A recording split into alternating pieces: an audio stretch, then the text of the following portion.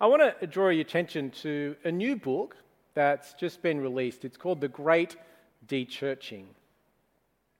What it does, it tries to explain the decline of Christianity in the Western world. Now, when I was sort of looking into it, it hadn't been in full release. I couldn't get a copy of it. But one review in The Atlantic stated the thesis of the book in this way. It said, it's about how today's world simply isn't set up to promote mutuality, care, and common life. Rather, it's designed to maximize individual accomplishment as defined by professional and financial success. Such a system leaves precious little time or energy for forms of community that don't contribute to one's own professional life or, as one ages, the professional prospects of one's children. All right, so what this book is arguing is that our modern day preoccupation with success is slowly pulling people away from the church. Now, as I say that, I wonder if that resonates with you. Is that what you think is happening at the moment? And I wonder, do you think following Jesus is becoming harder in today's world? What do you think about that? Today and over next week as well, we're going to explore part of what's driving this change in our world's thinking. But more importantly, we're going to explore how a robust doctrine of creation is actually the antidote that we need. All right, well, let's get stuck in. We'll do a bit of a deep dive on an approach to human identity that is sort of driving this change in our world. It's known as expressive individualism. And whether or not we've come across the label or not, we've all seen it. It's what lies behind the slogan, you be you. And actually to that slogan, we could add many more just like it. Find your true self. Follow your heart. These are the rallying cries of expressive individualism. And so what is it? Well, it's this question of who defines you. And you think about, well, what does that mean? Well, consider one alternative to sort of think about who you are. You could say, well, your society defines you.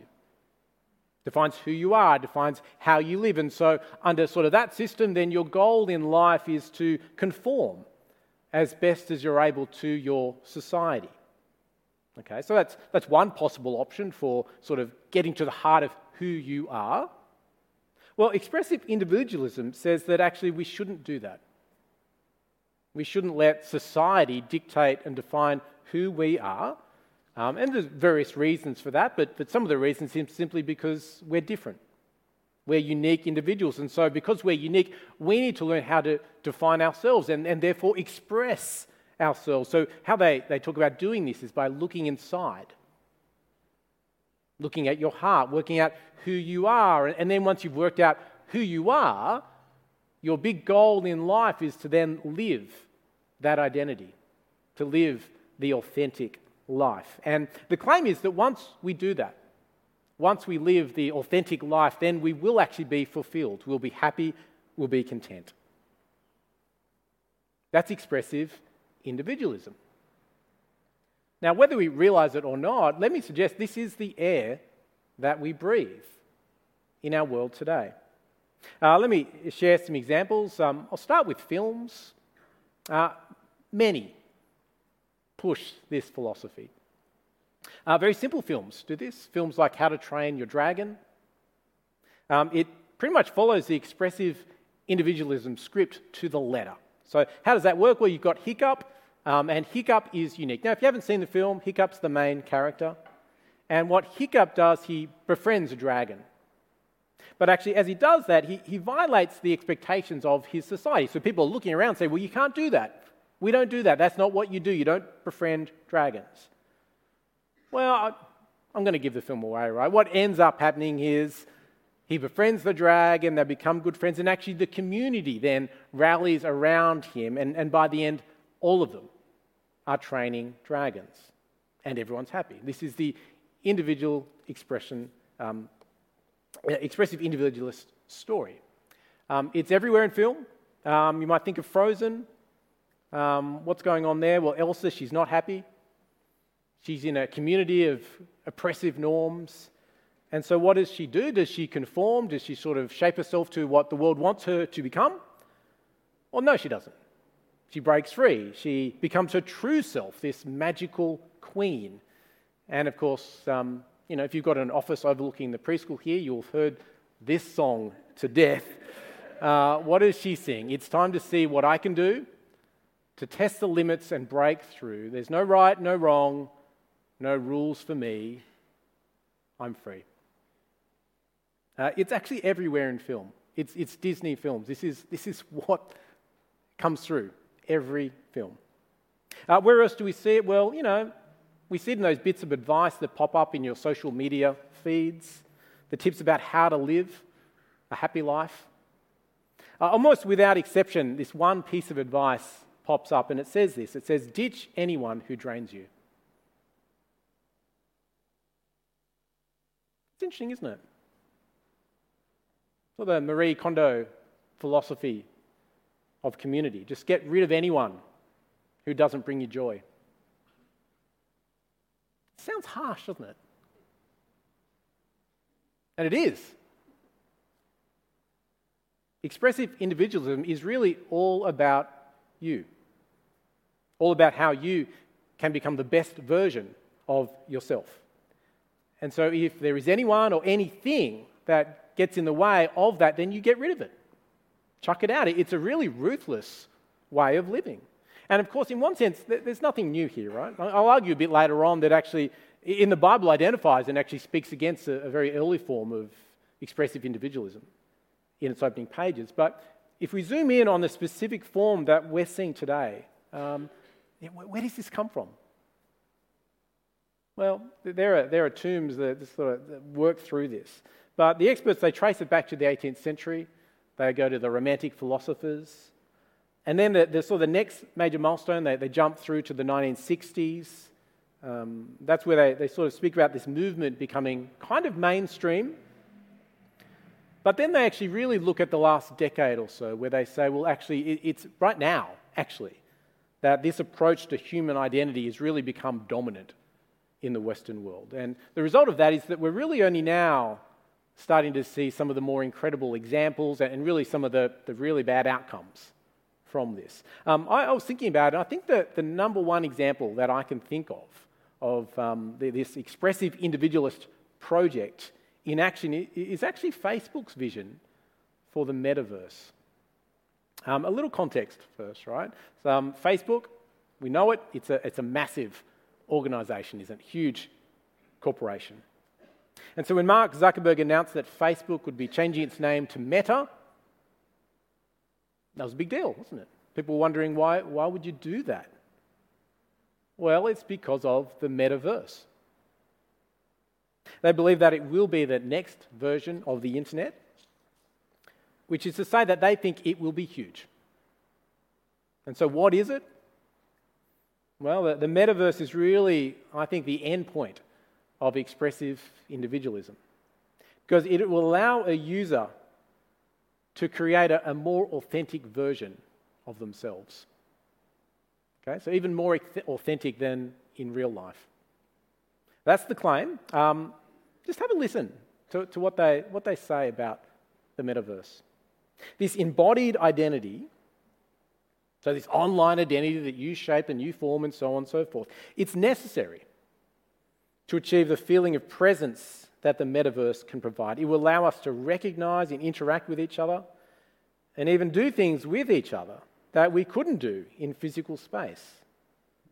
Just as the metaverse will open up experiences that might not be possible in the physical world, it will also allow you to share and express your identity in ways that you might not be able to in real life. The goal here is this is a new work of creation, actually. A new world where you can construct your own identity and in so doing better express who you are on the inside. Last time I checked, creating this new world has cost Meta $36 billion. So they're pretty convinced it's the future. Now, with all the buzz surrounding expressive individualism. It should be noted, and this is a bit of a downer actually, it doesn't actually work. I say that because a key claim of this movement is this whole idea that if you live this way, you live the authentic life, live what's on the inside, define who you are, and live that out. The claim is that actually you will be happier. You'll be fulfilled. You'll be content. Well, let me suggest that actually the evidence is not pointing that way at all. Let me show you what I mean. I don't think I need to go into this too much, but let me show what I mean. One example is simply the impact of social media. Overall, the experts all say it's had actually a really negative impact on our well-being. Why so? Well, I think it does illustrate one of the problems with trying to define your own identity. That's kind of the key problem here, defining your own identity. On Facebook, where do you start? Well, you choose your own profile pic, don't you? That hits one of the aims of expressive individualism. You have this agency over your own identity, in that you really do get to choose how others view you. And yet that hasn't produced great results. The fact that hundreds, thousands, I don't know how many friends you might have on these platforms, but the fact that they can see how that you've chosen to present yourself to the world, that can then leave you wondering, well, what do people think about my choice? And for many, it leaves them wanting validation. It leaves them seeking approval for the identity that they've chosen. Because who else is there to affirm our choices? And so while social media enables self-definition, in reality, it magnifies the influence of others on how you think about yourself. And in the end, the posting of selfies can become a simple quest for likes, an attempt to boost our flagging self-esteem. And for some, any post that doesn't immediately receive positive feedback just gets quietly removed. And so does this work? Well, social media is one example, but actually there's a huge amount of evidence that suggests that as a society, defining ourselves is really problematic. Experts are now referring to those who grew up in the 21st century as the fragile generation. Looking inside ourselves to see who we are, the statistics are telling us actually this is a really fragile foundation on which to construct our identity. In a really troubling statistic here in Australia, the National Youth Mental Health Foundation, they recently found on university campuses, TAFE campuses, so those who have grown up with this philosophy, that now 70% of students reported high to very high levels of psychological issues. And so again, it's really not clear that expressive individualism actually works. Which brings us to the doctrine of creation. And what I'm going to suggest is the only solid foundation upon which we can discover our true identity. It's a big claim, isn't it? Just sit in that for a moment. That's actually a really big claim. It's saying that actually the doctrine of creation is an antidote to the woes of our current society. Well, let's see if we can make this case. I want to begin with a very simple but profound truth, that we were made by God. Just that truth will have a huge impact on how we view ourselves. Because what it means is that, well, actually, we're not God. We didn't make ourselves, and the world actually doesn't revolve around us. That sounds like a really obvious point to make, doesn't it? But actually, when you think about it with respect to expressive individualism, it's actually not that obvious. Because where does expressive individualism lead? Well, it leads you to think that actually this world is for you. Here's a statistic for you. In the 1950s, a personality test asked teenagers whether they thought of themselves as an important person. So back in the 1950s, 12% said yes. By the late 1980s, it was up to 80%. I'm pretty confident today it would be even higher. Why is that? Well, it's because now from a very early age, we're told that all of us, we will achieve great things. That all of us, we will be truly exceptional. And so it's no surprise that we're now seeing a huge rise in narcissism. So for example, back in 2013, the American National Institutes of Health found that the incidence of narcissistic personality disorder is nearly 3 times as high for people in their 20s as it was for the generation who are now 65 or older. But actually that's what happens when each of us are told that we are exceptional. We start to believe it. Well, the Doctrine of Creation reveals that actually we're not God. That the world, it doesn't revolve around us, and actually the default human position should be that of humility. But why did God make us? What is our purpose in life? What are we to do? Well, from chapter 1, verse 26, we have what is a huge declaration in the context of the opening of the Bible. God said, "Let us make mankind in our image." Now, why do I say it's a huge declaration? Well, that's flagged for us because it comes right at the end of the 6 days of creation. And so in that way, it acts as the high point, I think, of God's creative work. So this is a huge declaration. But what does it mean to be made in the image of God? Well, on one hand, an image bearer in some way resembles the original. And so the question then becomes, well, how do humans resemble God? And we're given the answer, I think, in verse 26. As those who bear God's image, we will rule over this world. And so fundamentally, to be in the image of God, it's actually a declaration. And this is so important. And God is saying that humans, we are God's representatives in this world, and so regardless of our individual intelligence, regardless of the level of education attained, regardless of our health, regardless of our income, regardless of the job that we do, every human being was made in the image of God. And so all of us have value, from the newborn baby to the centenarian. We all have value. Now, why is that important? Well, again, you compare this to expressive individualism. How might the expressive individualist view others, especially the weak and the lowly?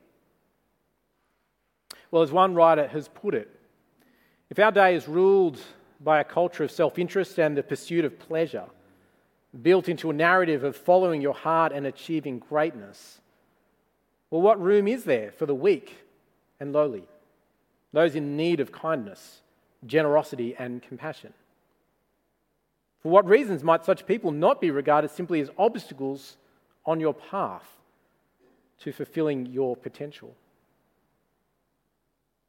And so again, this is a key truth.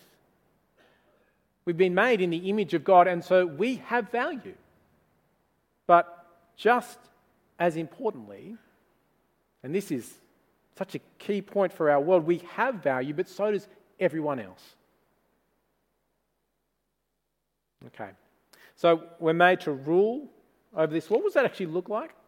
Let's have a listen from verse 28. God blessed them and said to them, "Be fruitful and increase in number, fill the earth and subdue it." I would love to fill this out more, actually, but what's critical here is that when God made the world, he didn't produce a finished product. There was still work to be done, and humans are to be involved in that work. We are to work towards a world that is both full and orderly.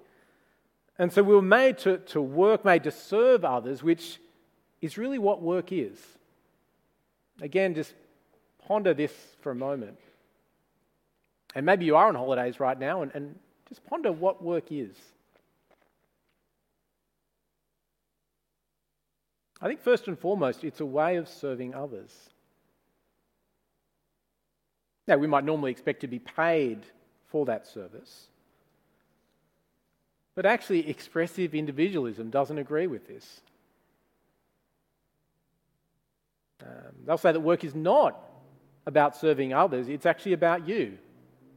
It's about authentically expressing who you are. So you think, well, what does that mean for the work that you do under that system? Well, you do you, right?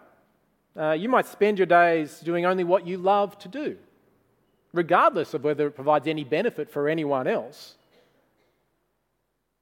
It's a very different way of viewing how we spend our time, how we view work. One's about serving others, the other's about serving ourselves. But actually, the doctrine of creation all presents a very different view of rest as well. We were made to rest.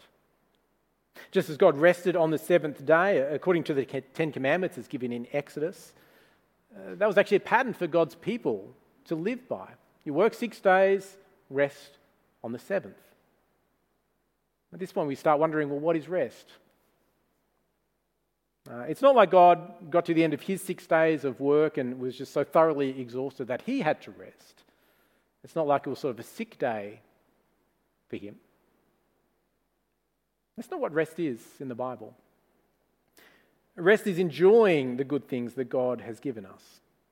So it's not necessarily doing nothing. Rest can be active, it can be rock climbing, it can be gaming.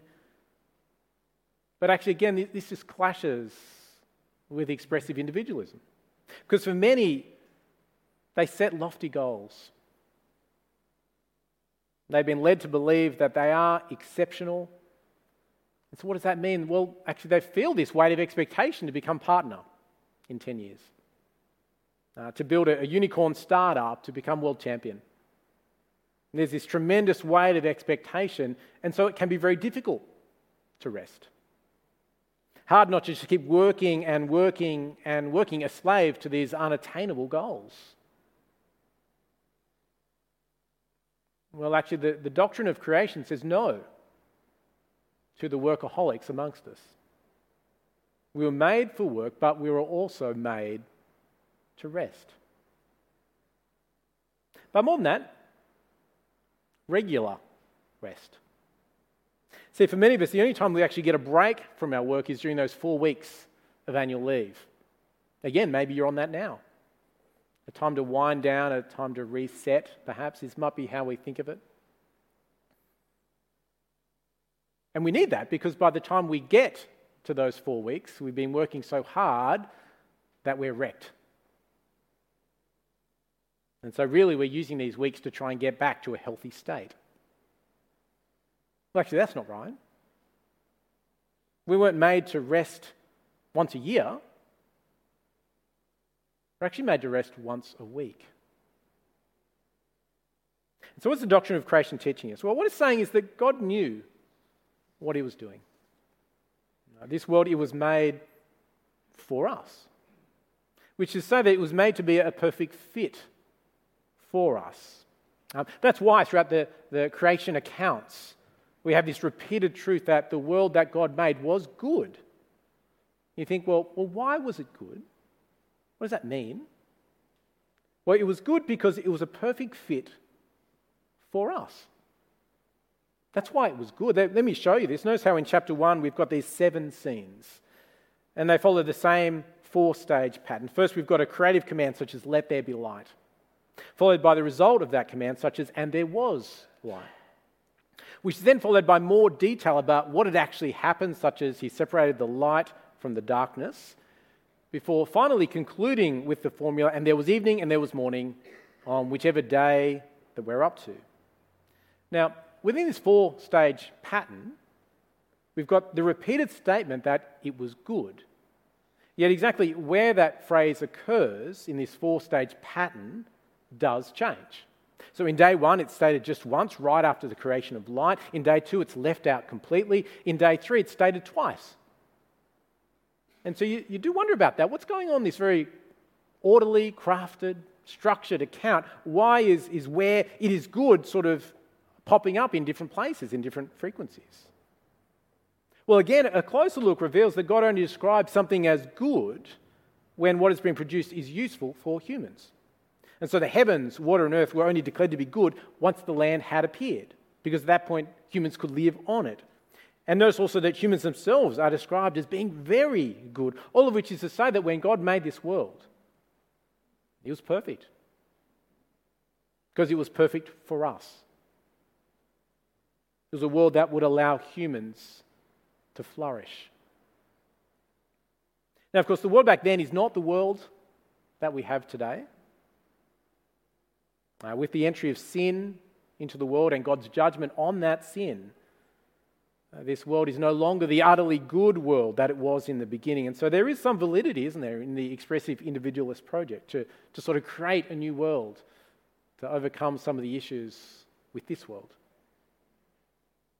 But of course, God himself has promised to do that with the return of the Lord Jesus. But actually, that new world that the Lord Jesus brings, it won't be some other type of world. It's not going to be a virtual world, nothing like that.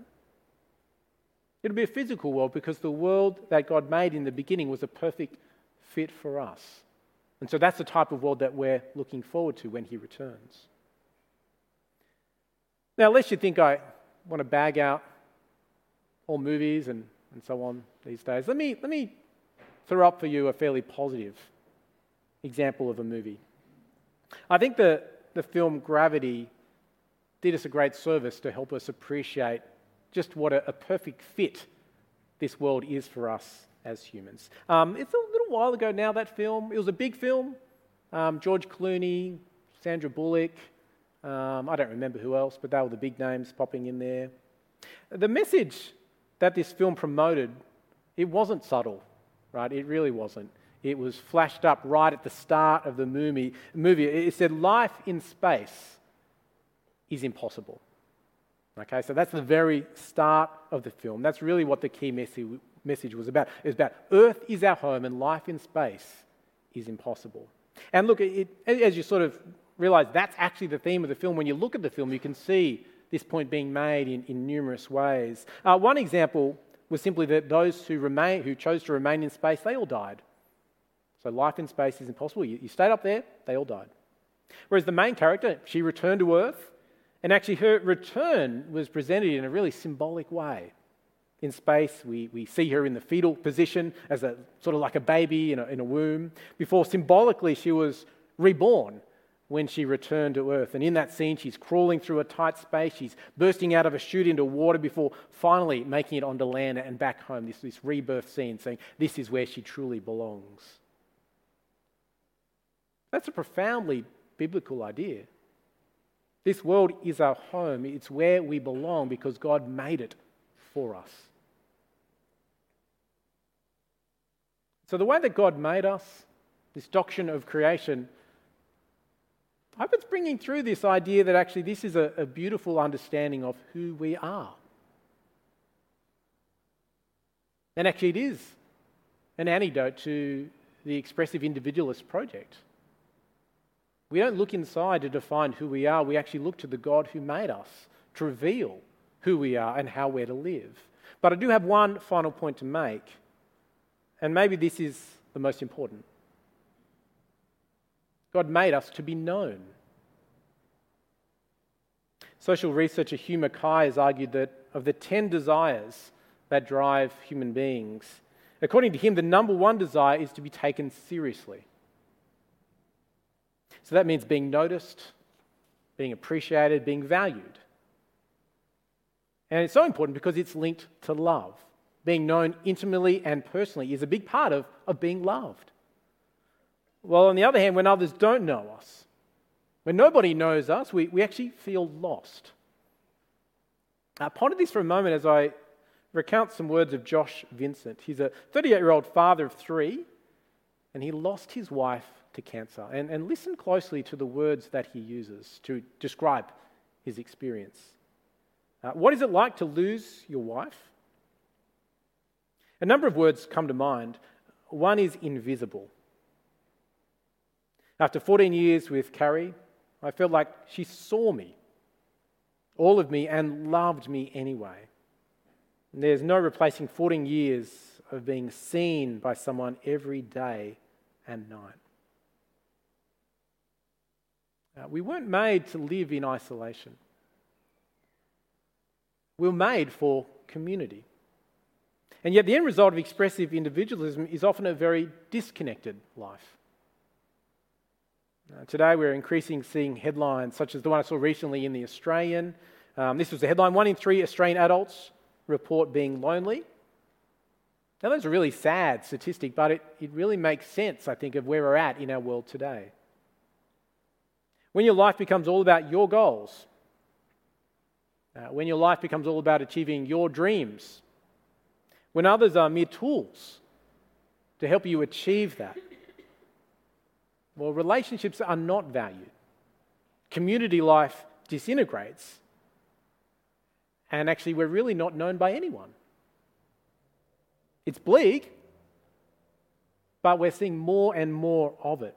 Let me give you some examples of this. The Surgeon General of the United States, Vivek Murthy, stated that there is an epidemic of loneliness and isolation that threatens America. He notes from 2003 to 2020, the average time that young people spent in person with friends declined by nearly 70%. That's staggering, isn't it? The UK, they've appointed a minister for loneliness. Well, it's really just telling us what the doctrine of creation tells us, and that is that we were made for community. We were made to be known, made to relate to others. And just to be clear, when the Bible talks about knowing others, it's not usually talking about factual knowledge. It's relational.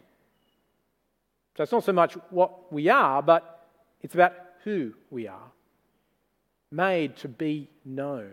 Known by God, known by others. Even in the readings, Adam and Eve could speak face to face with God. You saw it there in the garden. Humanity could be with God, known by God. This is a beautiful image. But also notice the connection there between Adam and Eve. They were made for each other. They were a perfect fit. That's how God made us.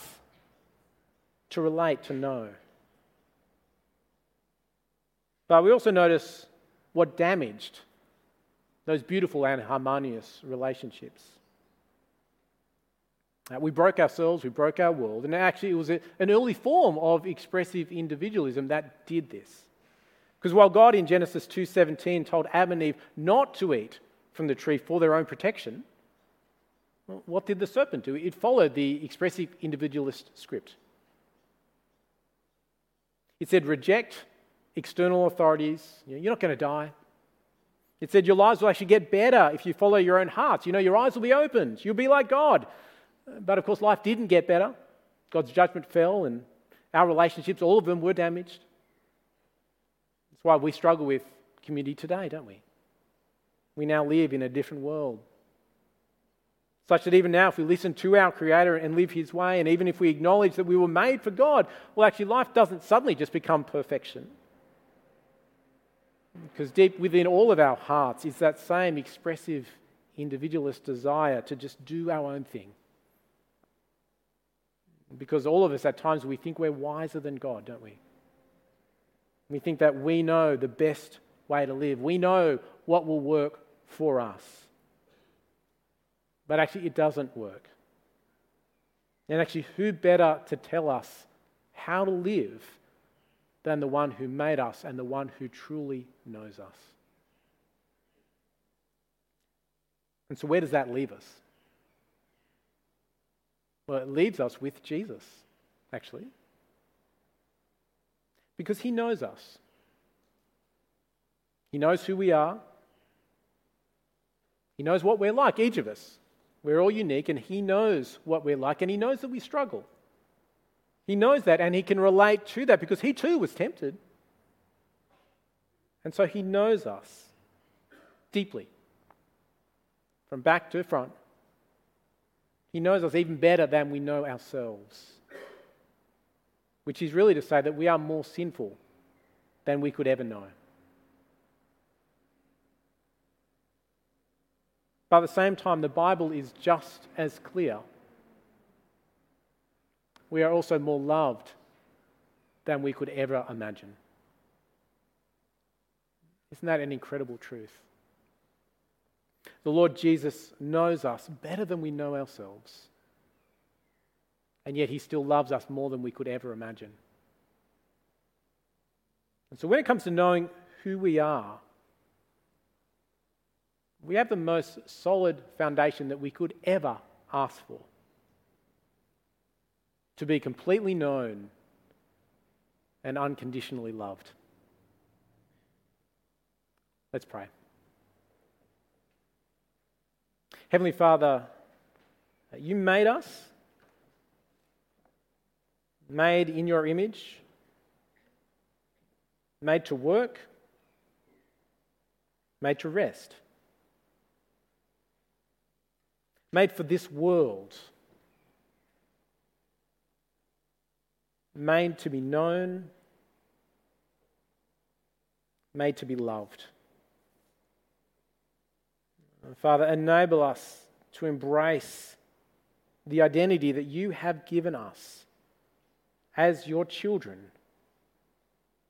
as we cling to the cross for forgiveness and a restored relationship with you. And we pray this in Jesus' name. Amen.